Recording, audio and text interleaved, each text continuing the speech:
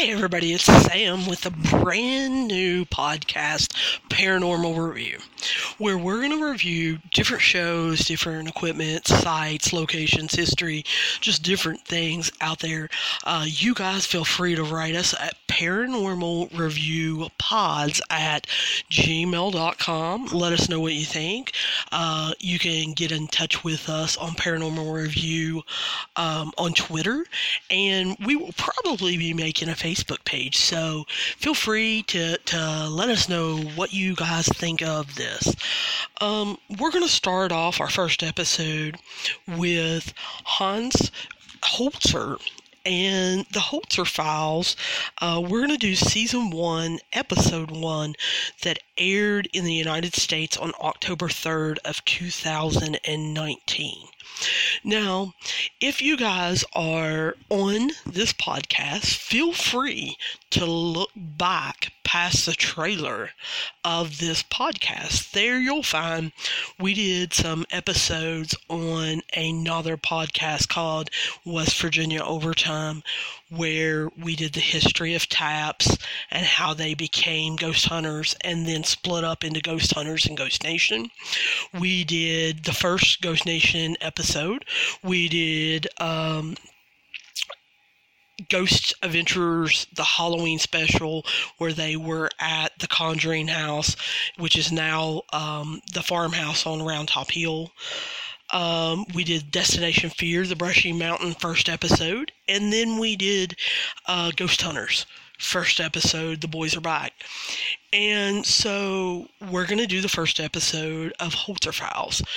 Then we're kind of going to jump around and hit different series and everything. If you want to see an episode reviewed or you want to see a series reviewed, feel free to, like I said, write me at paranormalreviewpods@gmail.com, and we can move it up and see if we can't get one done for you, put out there fairly quickly.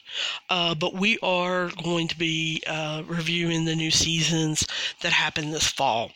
I was doing some other work and trying to launch some different things, and so I DVR'd the episodes and I did not watch them because I knew I wanted to do this podcast and I wanted it to be fresh. I didn't want to have anything where I'd seen it before or I had read about it before. I've tried to kind of stay off most groups and not really comment on anything that I haven't seen or to read about anything I haven't seen. So, hey, let's get started. Let's talk about the Holzer Files. Season 1, Episode 1. Like I said, it aired in the United States on October 3rd of 2019. The episode's title is Phantoms of the Fire, and they are in Rye, New York. I wasn't sure what to expect with this show. I knew Dave Schrader. I had listened to him, Beyond the Darkness. I have kind of followed him. I even contemplated taking one of his trips and really wanting to kind of hang out and kind of get to know him better. He seems very intelligent. I love the questions he asks. So when Travel Channel started introducing this, I was kind of excited. I wasn't sure of who was going to be with him. Now, I heard that the medium Cindy Garza was going to come on. I wasn't familiar with her. However, probably, I don't know, about a week after they announced that this show is coming to Travel Channel, a person who I absolutely love and I have to give props to is Elizabeth Saint. She is one of the founders and one of the leaders of VidiSpace, and you guys got to see her on Ghost of Shepherdstown. I really respect her knowledge and how she looks at things. She actually, like I said, about a month after this was announced, actually was in a location with Cindy Garza and wrote about how wonderful of a person she was, but how she was so impressed with her abilities. So that kind of got me excited. I wasn't sure what was gonna be the show's concept. I'm gonna be real honest with you. I am kind of new to the paranormal field, especially to a lot of you guys, compared to a lot of you guys that are listening to this. I know some of you that are listening to this have probably been doing this 30 or 40 years. I haven't. I'm coming at it with kind of a skeptical point of view, but I'm very interested and I'm wanting to learn. And so I'm embarrassed, but I have to admit, I didn't know who Hans Holzer was. I didn't know about his tapes. I have never read about him. I know now that he wrote some books, that he has case files, that he is considered one of America's first so-called ghost hunters, someone that was exploring the paranormal. So I am extremely going into this very interested in this show. I love how the show opens playing Hans Holzer's tapes and him actually talking about the case. I like kind of the premise of going back into someone's files 40, 50 years, even 20 years, whatever, and trying to figure out whether he thought it was paranormal or not, if it was, what it was, and then someone now taking a lot of the different techniques that are kind of accepted by this field, but also some new techniques, or trying out new experiments on these older cases that he so meticulously documented in the files he kept, in the tapes, in the research that he did. So I'm really excited about this as they're explaining it and it's opening up. It starts with a tape from 1963, and it is about Rye, New York. Holzer, it's my understanding, brought in a medium named Ethel Myers and had her do kind of a seance, a channeling of what we're going to be learning about. So I was a little interested, a little intrigued. I'm going to be real honest with you. I am kind of a chicken. And so the tape and her voice and everything made the hair stand up on my arms, because I was like, ooh, I don't know what I'm getting into. But I really like how this show immediately starts itself off different than any other show that I've been watching. I don't like the copycat shows. I sometimes enjoy their investigations. I always enjoy the history and everything. But really sitting down to watch this show, I was worried that it was just going to be kind of a copycat version of what I've seen in the past. So it opens up with Gabe Roth, who I've not heard of. They introduce him as a paranormal researcher, and the facts and the files that he's looked through and how he knows the questions that are being asked. I'm impressed already with him. So sitting also around the table, like I said, is Dave Schrader, who I've already expressed numerous respect for. And then we meet Alexandra Holzer, who is the daughter of Hans Holzer. And I'm going to make the assumption that she is also the owner of his files, his tapes, his research. I haven't did any research on her, so I don't know whether she is also a paranormal investigator, or that if she's going to get involved in every episode or what. But they start breaking down this first case that they're calling the Phantoms of the Fire. And it starts out at the Peck House in Rye, New York. And Hans Holzer visited this house 3 different times, and it had 3 different owners when he was there. The last time he visited was in 1985. And he found that the water would bleed from the ceilings and the doors were locking on their own.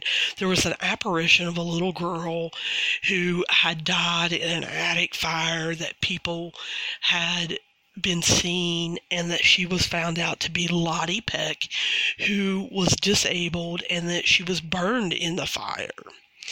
And then something kind of mysterious happened. The owner at that time of the Peck House found a painting of Lottie and hung it in the home, and then the activity just went away. It was almost like it magically ceased. And they talked to the current owners of the Peck home. They've been living there for 21 years and have had no disturbances, nothing that out of the ordinary or that they would consider paranormal. And so I like how Dave immediately says the resolution of this problem that happened in 1985 of hanging the painting is pretty mysterious, and is almost as mysterious as the hauntings that were happening before. And so I immediately really start liking how this is going, because it's rare that I've seen any paranormal show on TV that they open up a case file that basically is already closed. The Peck House is not being haunted, and they haven't had any activity there for at least 21 years, and so it gets my mind racing, my mind thinking about, well, how are we going to investigate this? How are they going to proceed with this? What are we going to do for, an hour with this case? Are we just going to, maybe since it's the first episode, are we going to explore Hans Holzer? Are we going to explore maybe his protocol? Are we going to talk about the 3 times he visited there, what he found, what they've done maybe since? And even then, the thought runs through my mind, well, we've seen other shows where people have written on message boards or in groups or on Reddit or whatever, where they feel that investigators go into a home and stir it up even more. And so that kind of flashed into my mind. Gee, I hope this is not going to be a show where, Dave, Cindy, Gabe, and Alexandria go in and try to recreate, what happened back when Hans Holzer was there. And that's what you're going to find about this podcast, is I'm going to talk about the episode and kind of review it, but I'm going to give you my insights of what I'm thinking as it's going on, and then at the end kind of recap and give you my final thoughts. And then I want you to be able to talk to me back about what you think about this. Do you agree? Do you disagree? Should things have been different? Did I miss something? Am I making too much of something that maybe isn't there or is there, and maybe TV shouldn't have shown or didn't show? So let's continue.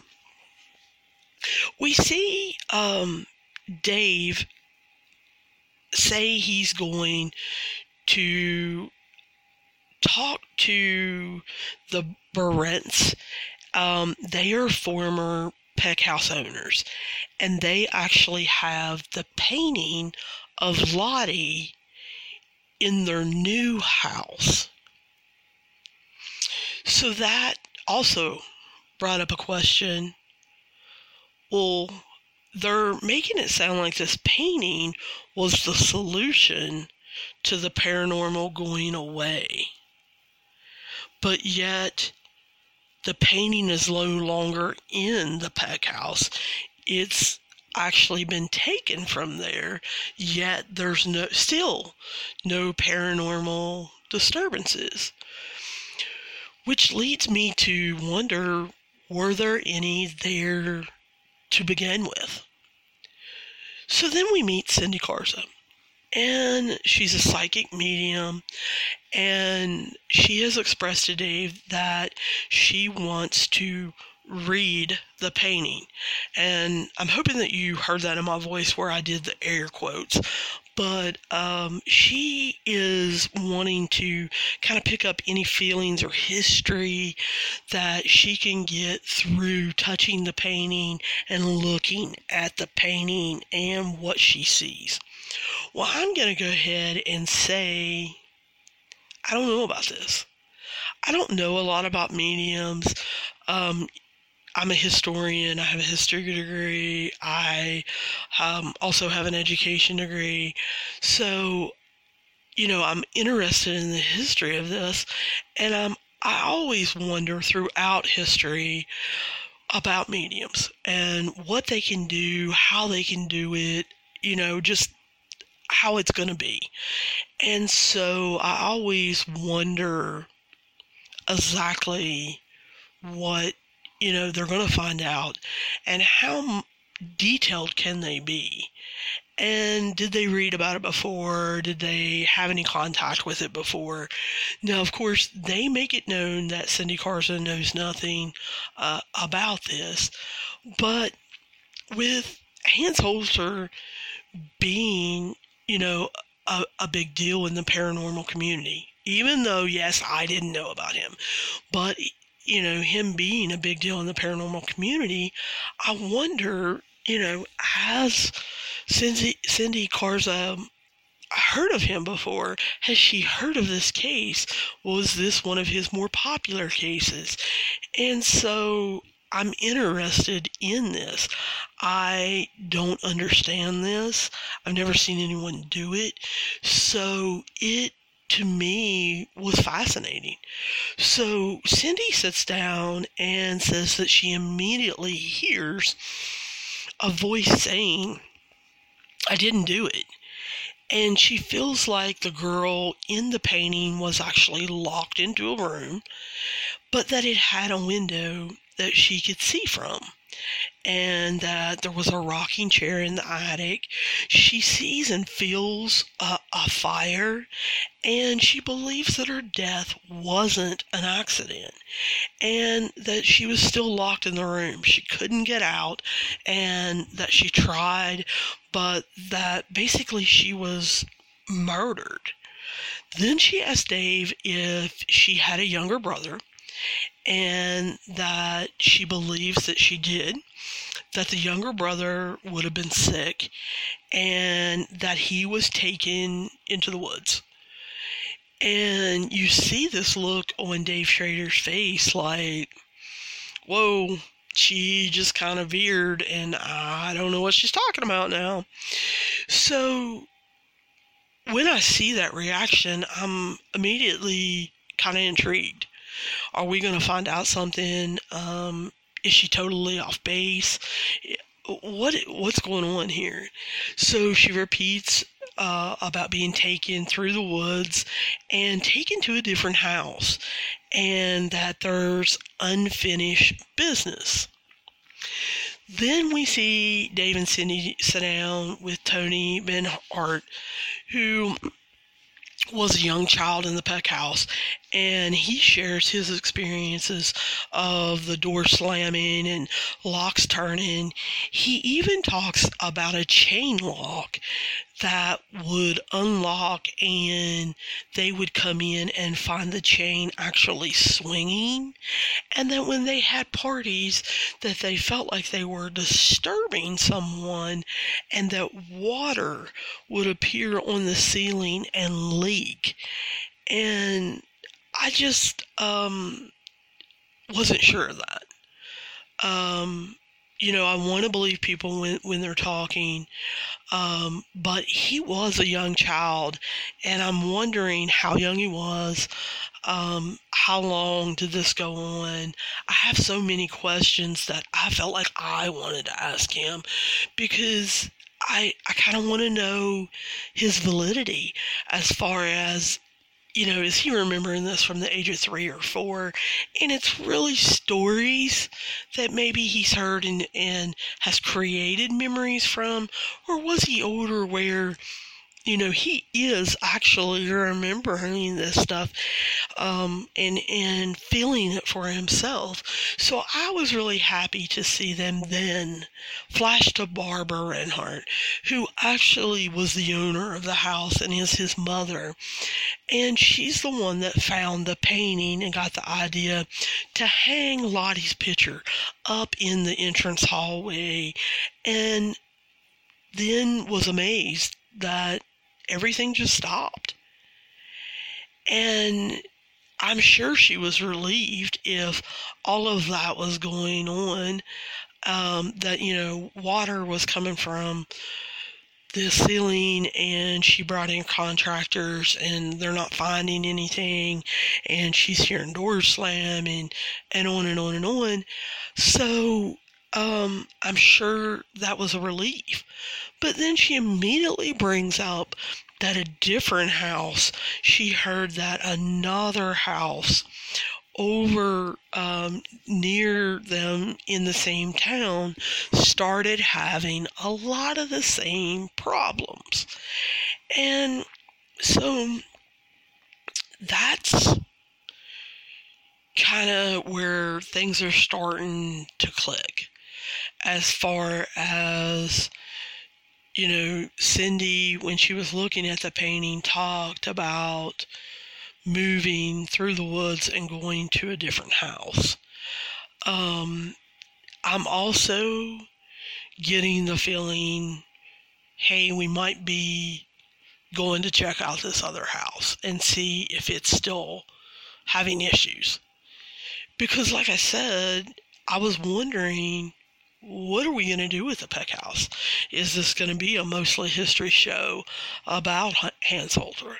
So we come back and we find that in the 60s, Hans Holzer did, a couple visits there to the Peck House. And like I said earlier, he brought Ethel Myers in, who was a medium, to do a seance, and that she channeled Lottie.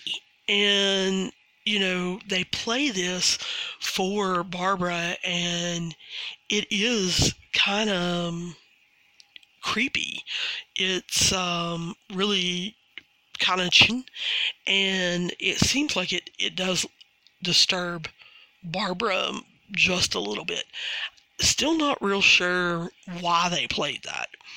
But anyway, through their research, they find out that the Knapp house is the one that she had heard had been having a lot of the same experiences after they hung Lottie's picture up in the hallway. So through some digging, they found out that the Rye Historical Society bought that house in 1982, and that there has been countless reports of different occurrences happening by employees and visitors. They've got the house kind of set up as a museum. It's the oldest house in Rye, New York, after being completed in 1697, and that they then talk and find out that the Pecks and the Knapps were actually related, and that back in the 1600s, these properties were actually neighbor properties. The properties actually touched. And Dave brings up that the painting of Lottie was hung in the Peck House in 1985, And Sherry, who he is talking to, who runs the Knapp house, starts saying that in 1985 is when things started getting reported at the Knapp house, and how this was kind of weird and freaked her out a little bit.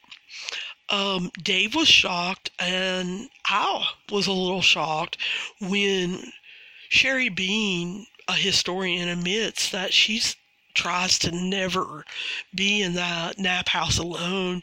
She definitely doesn't want to be there after dark. Because you find that most historians are skeptics.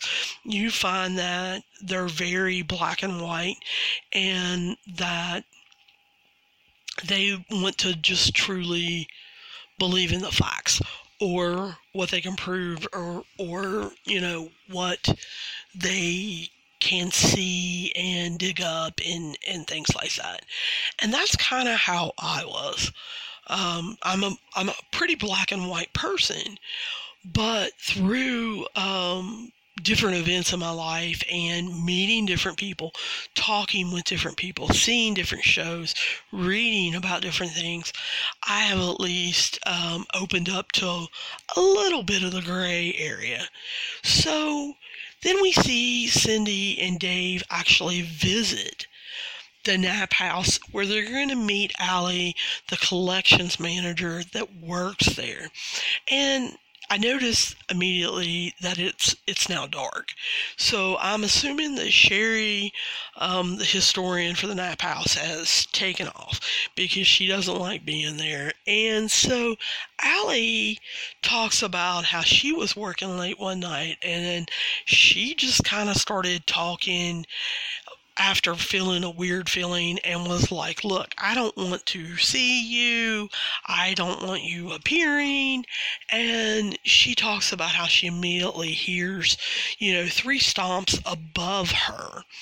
And Dave asks, does this house have anything tragically that has went on? Is there anything that she can kind of point to, or almost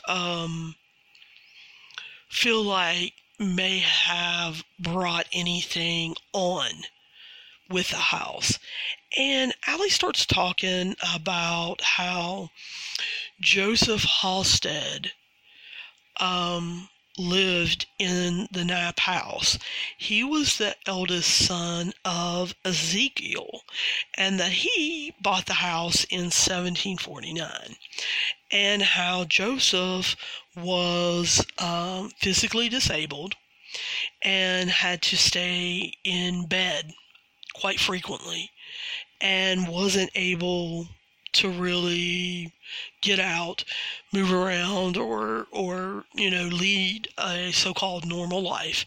And how Ezekiel made the decision basically to just pass over Joseph for his inheritance, and instead Joseph's younger brother, the second son, who was also named Ezekiel, actually got everything.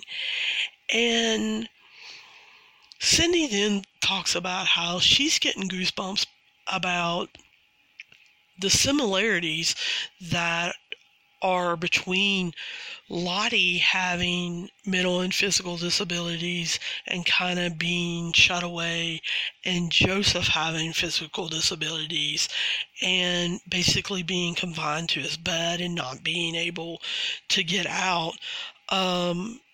Then Allie takes them upstairs, starts showing them around, showing them different bedrooms, and then shows them a small room that appears to be kind of over in the corner. And when they walk in there, it is an extremely small room, probably the size of a lot of used closet out there nowadays.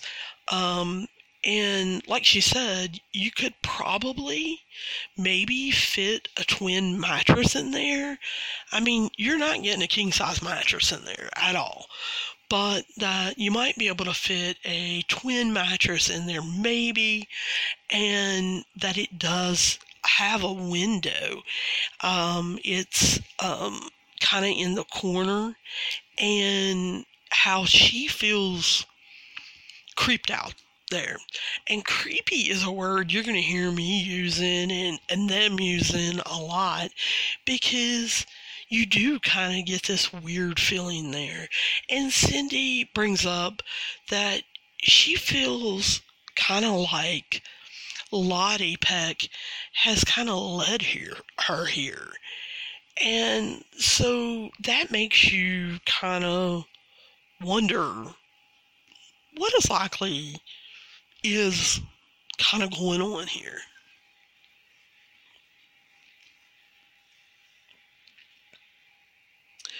I like Dave's case logs. I really, really do like Dave's case logs, where he can kind of do. It's almost a stream of consciousness. He's asking questions of himself, of the viewers. He's almost noting things to follow up on, things that are interesting to him. It's kind of almost what I'm doing with this podcast. And so I really enjoy every time they're showing Dave's case log. I hope they continue to do that in the future episodes, because I'm really enjoying that. And then we see Dave make a call to Alexandra Holzer, just to kind of fill her in about how they have discovered now the Knapp house and all of the similarities that are going on there, and how possibly in 1985 that things kind of moved from the Peck house to the Knapp house. And that leads Alexandria to talk about how her father believed in the transfer of energy and how that can happen, and how he truly believed that entities are not confined to the walls of a house or structure or anything, but that energies can actually travel. And I've heard that a little bit in other shows, but not really stated almost as fact. She states that almost as if she's got proof. And so I'm interested in that. I hope that Alexandria can play a bigger part in future episodes, because I really want to hear about her father's research and if she's continued it and what she thinks about it now. She also says, keep in mind the protocols, the focus, and the intent. And I really want to stop there and kind of pause and talk just a little bit about that. I really enjoyed that. I think you're going to find the shows that I enjoy, the shows that I get something out of, the shows where I feel like something is done, whether it is to debunk or whether it is to prove or somewhere in between. They do have protocols. They have a focus. They have an intent. So I just want to warn you guys that I do like that statement, and I like that she's setting up, hey Dave, don't forget, we want to do this, and we want to do it in a manner that people can follow and maybe even start recreating. And then she kind of warns him, hey, don't forget that your energy can bring and fuel and add to fire of energy that's already located there. And so I like that. So we get introduced to Shane Pittman, and they say underneath his name that he is the equipment tech. So since I've already watched, Ghost Hunters and Ghost Nation earlier for this podcast, I am kind of expecting him to be like Brandon Alvis or Steve Gonzalez or Dave Tango or something like that. I'm expecting him to kind of go over equipment maybe, or talk about setups. And he kind of does that as far as saying to Dave that, he has put cameras all over the whole entire nap house. There's cameras in every room. They're filming. He has set up a central nerve center where, the cameras can be seen and everything. But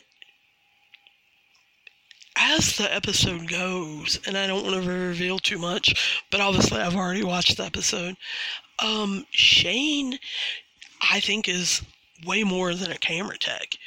I feel like he is another investigator. He is bait. He is not Aaron Goodwin bait as far as doing it on purpose or anything like that. But I feel like Shane is way more than just an equipment tech. Then they start showing the tapes, the seance tapes of Ethel Myers again. And this is just out and out creepy. And at this point, we've moved away from the Peck House. We've kind of almost went on our own investigation. So I don't really like whoever made in the production made the choice to kind of bring those back. Because we've moved on. We've moved past this. We're past the seance. We're past Ethel Myers. We're past the Peck House. We're kind of into a different area. We're into a completely different house.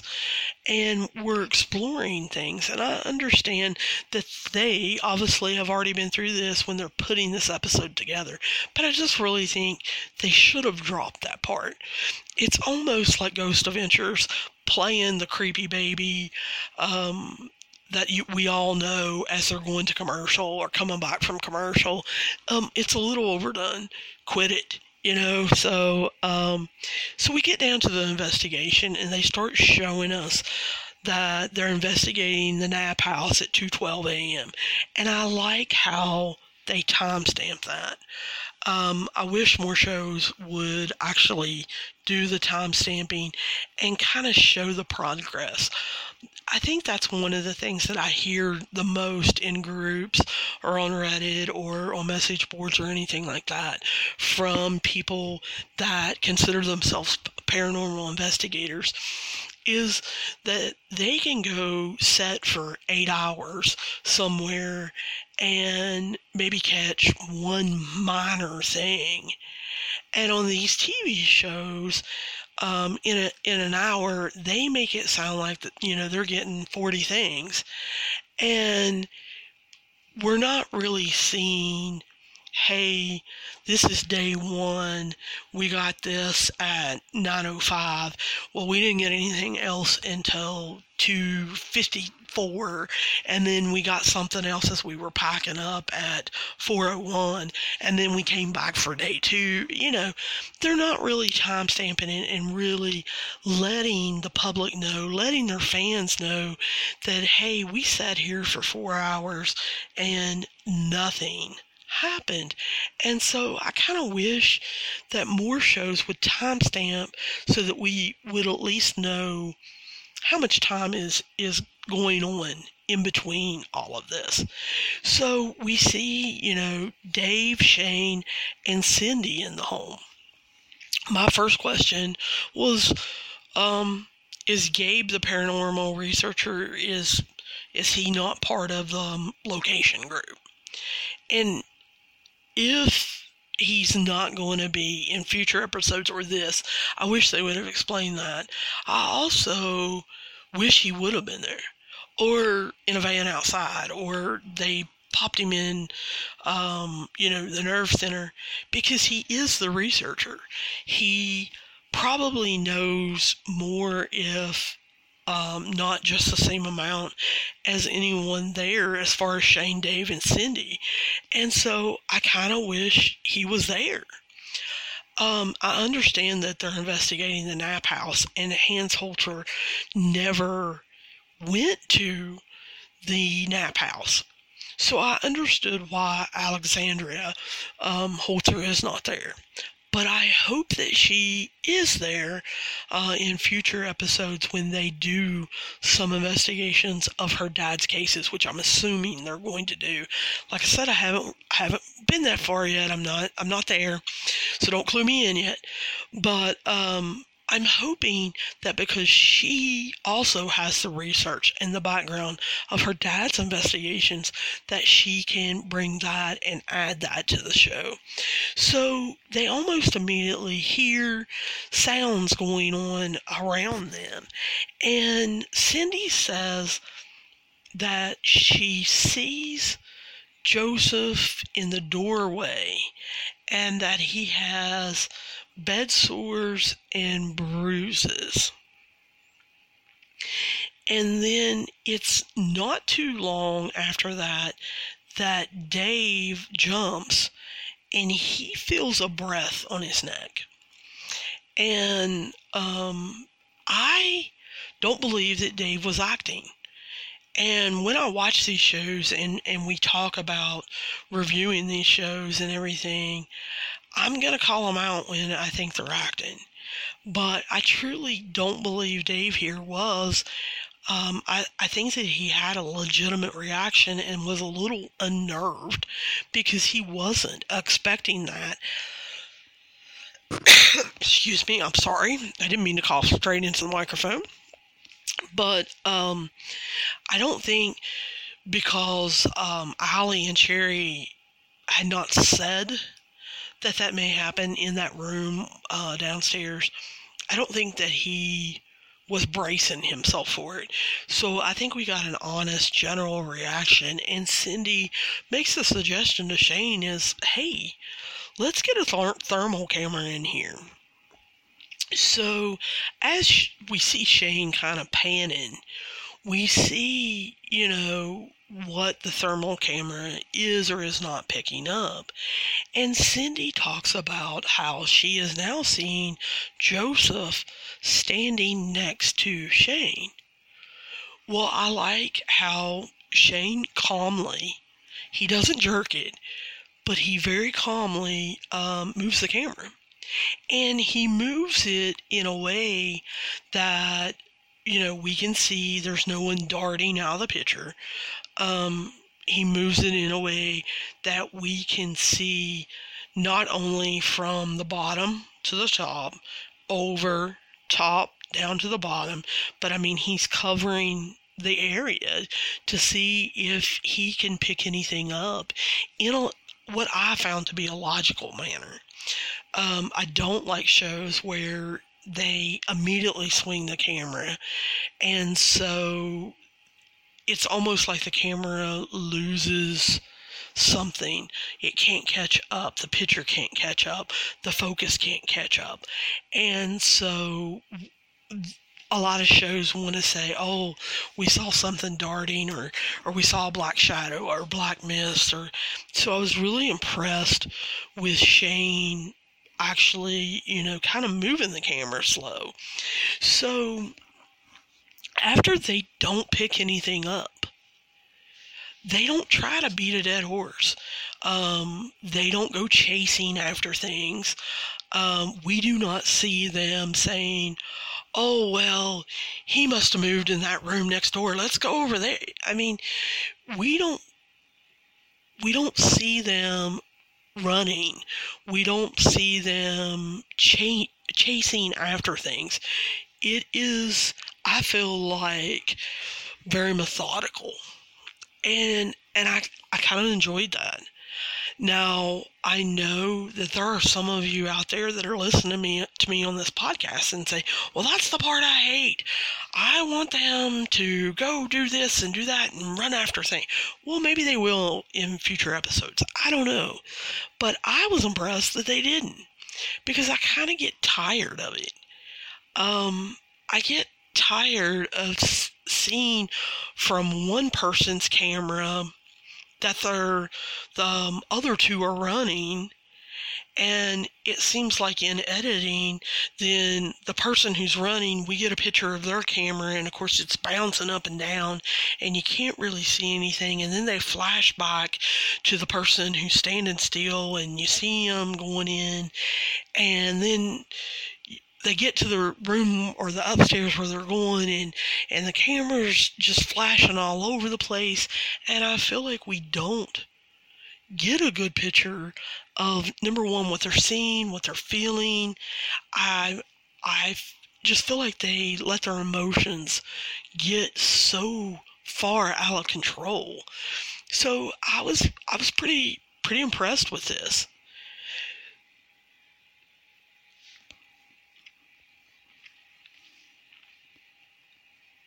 So then we see them go upstairs. And before they start walking up there, Cindy kind of stops and says that she sees a woman that she feels is pure evil walking down the stairs. They continue up the stairs, and Cindy starts describing how she is beginning to feel sick. She says, that this is bad, this is not human. She believes that it was evil disguised as a human coming up those stairs. And she goes in to an upstairs bedroom alone. As Dave is leading Shane to the creepy small room over, in the corner where they believe that Joseph might have been left alone a lot and might have been his bedroom. And I like how Shane immediately says, this is feeling weird. Not sure I really like this. I also like how Dave is just like, I'm going down to nerve center. See you later. You go in there alone. So, I kind of like how Dave doesn't feed into Shane, but that Shane, this is his first time there, and he's picking up, hey, I'm not all about this small room here. So then we see flashbacks going back and forth. Not flashbacks as in past time to present time, but going back and forth, I guess is a better way maybe to explain it, between Cindy and Shane. And we kind of see what each is doing at the same time. I enjoy this. A lot of times, a lot of shows will say, hey, let's split up, and I'm going to go to room A, you go to room B, and they follow what's going on in room A, and the whole entire time I'm watching it, I'm thinking, what's going over in B? And you'll see all kinds of things happening in A, and then towards the end or eventually they, go over in room B, and like one thing's happened, or they show one thing, or maybe they don't show anything, and they don't really talk about it. I wanted to know, hey, what's going on over there in room B? Are they just sitting there, twiddling their thumbs? Or is there stuff going on that you're going to show me in a special bonus episode in a year? Or, what's happening? Are they going to sleep over there? Or what's going on? So I enjoy this. Cindy sits down to do automatic writing as Shane starts doing an EVP. And so they kind of start flipping back and forth. Cindy starts writing, and she says that she feels like souls are being eaten for energy, and Shane immediately starts hearing footsteps. And he's hearing them outside his door. And So he's talking aloud, and so is Cindy. And I thought, excuse me, that they were doing this basically for us on TV. But I realized, because Dave pipes in, they're doing this also for Dave. Yes, they know this is a TV show, but I felt like Cindy and Shane were saying it for Dave's benefit, not only, to record what was happening, but so he can help monitor what's going on and can tell them, because Dave immediately pops up and reassures him, hey, no, you're alone. There's nobody outside the door. I can't see anything. I'm not seeing any, shadows, no mist. A camera person's not there. There's no one there. You're alone. And he kind of reassures him. So Shane starts talking to Joseph for, an EVP, and asks Joseph, hey, can you do something? Can you show me that you're here? Can you let me know that what I'm feeling is you? Well, Shane just immediately jumps and says that something grabbed his neck, and we flash over to Cindy, and Cindy is, asking, give me a name. What's your name? And so then we flash back to Shane, and Shane says that he is starting to feel heavy air around him and is kind of wondering what's going on and if someone's with him. Shane is saying, I don't want to put my back to this wall. I don't want to almost turn my back to anything. And Cindy is saying, now I know the name. And Dave is telling her, hey, don't say the name.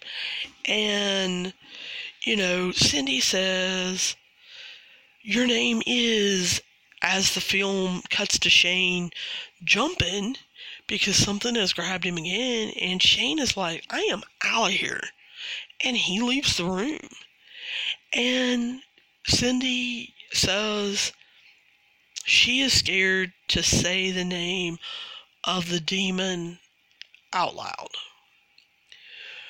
which immediately sent red flags to me. Not red flags as in, oh my gosh, they're dealing with a demon. No.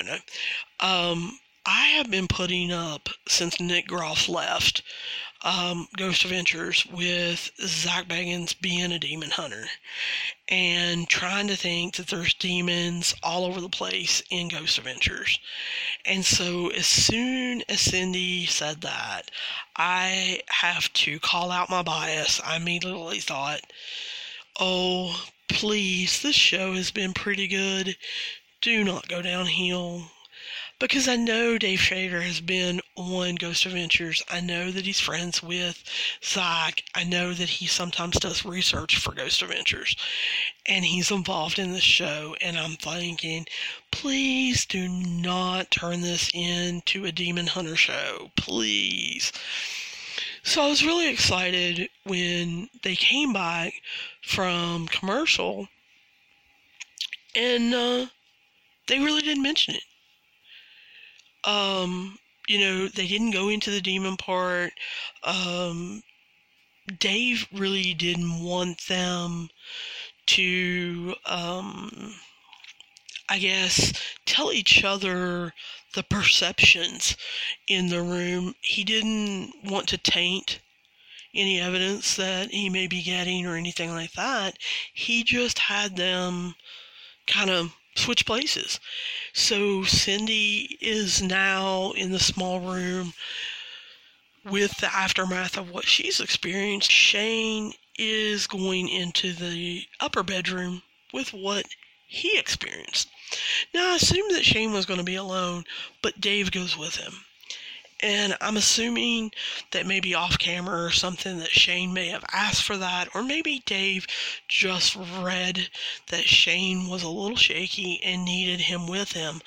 But I like how Dave goes in there kind of with a commanding voice, um, almost a powerful voice, and it's almost like Dave has this persona.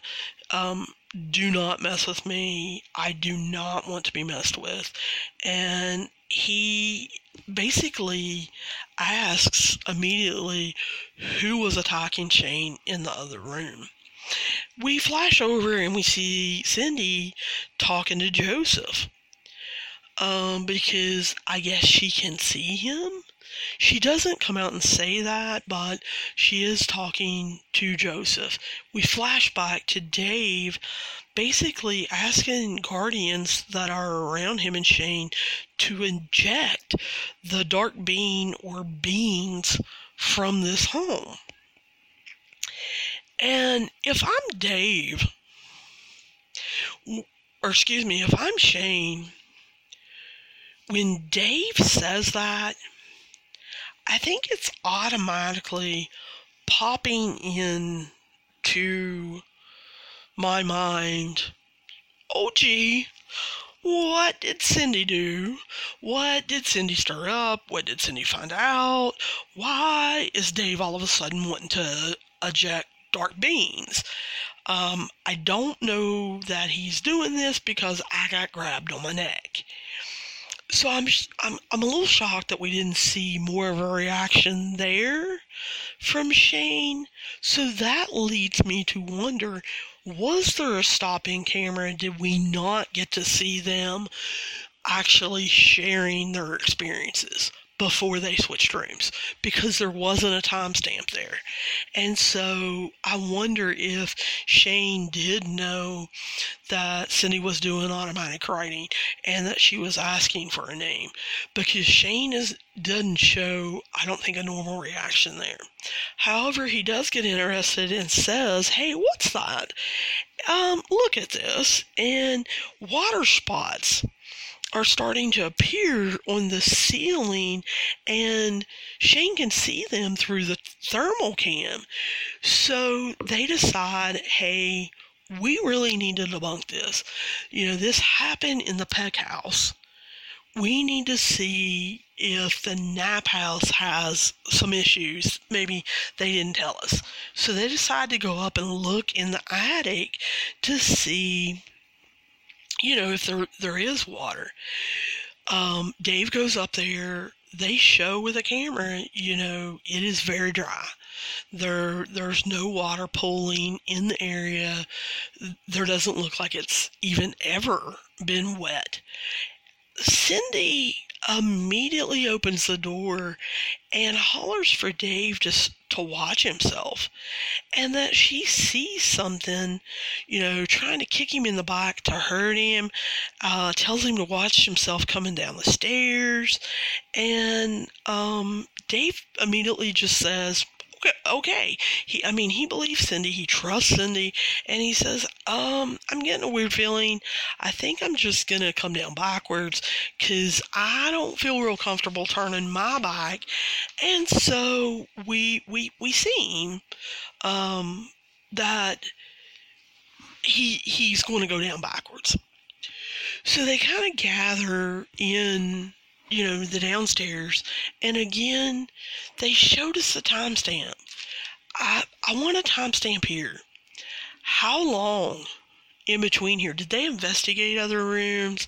Did they try other things? I wish they would have mentioned that. Or is this immediately after that? Dave just feels like before they leave that they should kind of talk to Joseph.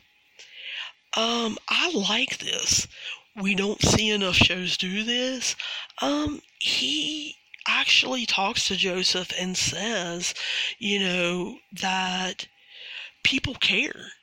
People care about him like they care about Lottie, that he believes that, Lottie is here. He wants him to rest now. And then in kind of a commanding voice, he says that the dark entities need to leave.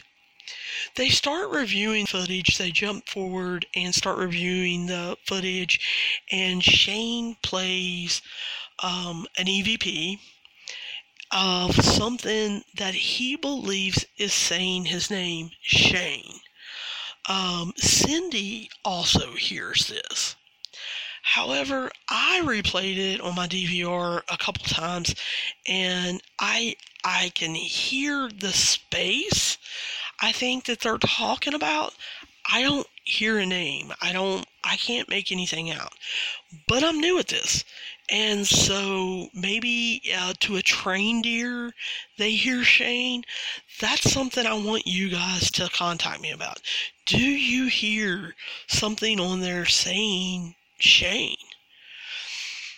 Well, then they kind of leave us a little cliffhanger as they go to commercial with them seeing something, but they don't actually show it.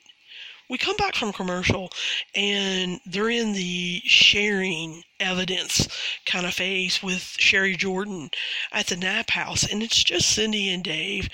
And Cindy says in kind of a matter-of-fact way that Joseph and Lottie are there, but they're not going to be doing things. That they're good spirits, and they're not causing any problems or anything. Shane then puts up a thermal handprint on a window. So, he shows this in several different ways, and I really felt like I got a good look at it. I don't feel like that they were hiding anything, because they showed it twice pretty much at normal speed.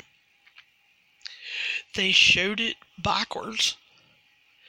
Then they slowed it down and kind of described how the palm comes and you see the fingers rolling. They stop it and show there's no shadows inside the room, and that you can see out the window and see that there's no one standing there. So I really do like how they did that. I also like how then Dave explains that it was Hans Holzer's protocol to bring a medium to a location with absolutely no information, and that they do this with Cindy. So that goes back to Alexandria saying, hey, follow my dad's protocol. And I like that we're finding out, what is the protocol and why Cindy isn't told anything. So Cindy informed Sherry that, she doesn't believe that Shane was grabbed by Joseph, that she believes something inhuman is there. And I like her using that. She's not throwing the word demon around, because that has a very serious negative connotation on paranormal TV. And she just says, I believe there's something inhuman here. And they talk about how they believe that when Letty moved from the Peck house, that an evil spirit also moved with her, and that's how it was brought there, and that it basically feeds off any of the spirits that live there, including Lottie and Joseph, and that it feeds off the employees being scared, it feeds off visitors coming in, it's taken energy, and how Joseph basically just wants to be remembered.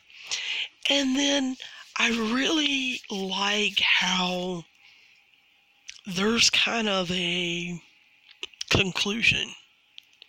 And I don't know if we're going to get that in every episode, but I like that in this first episode, there kind of is a conclusion. We kind of know what they did, because I see so many times, like I said, on Reddit or in message boards or groups or different things that people want to know, did they get the spirits to move on? Did they do a blessing? Did they just leave them alone?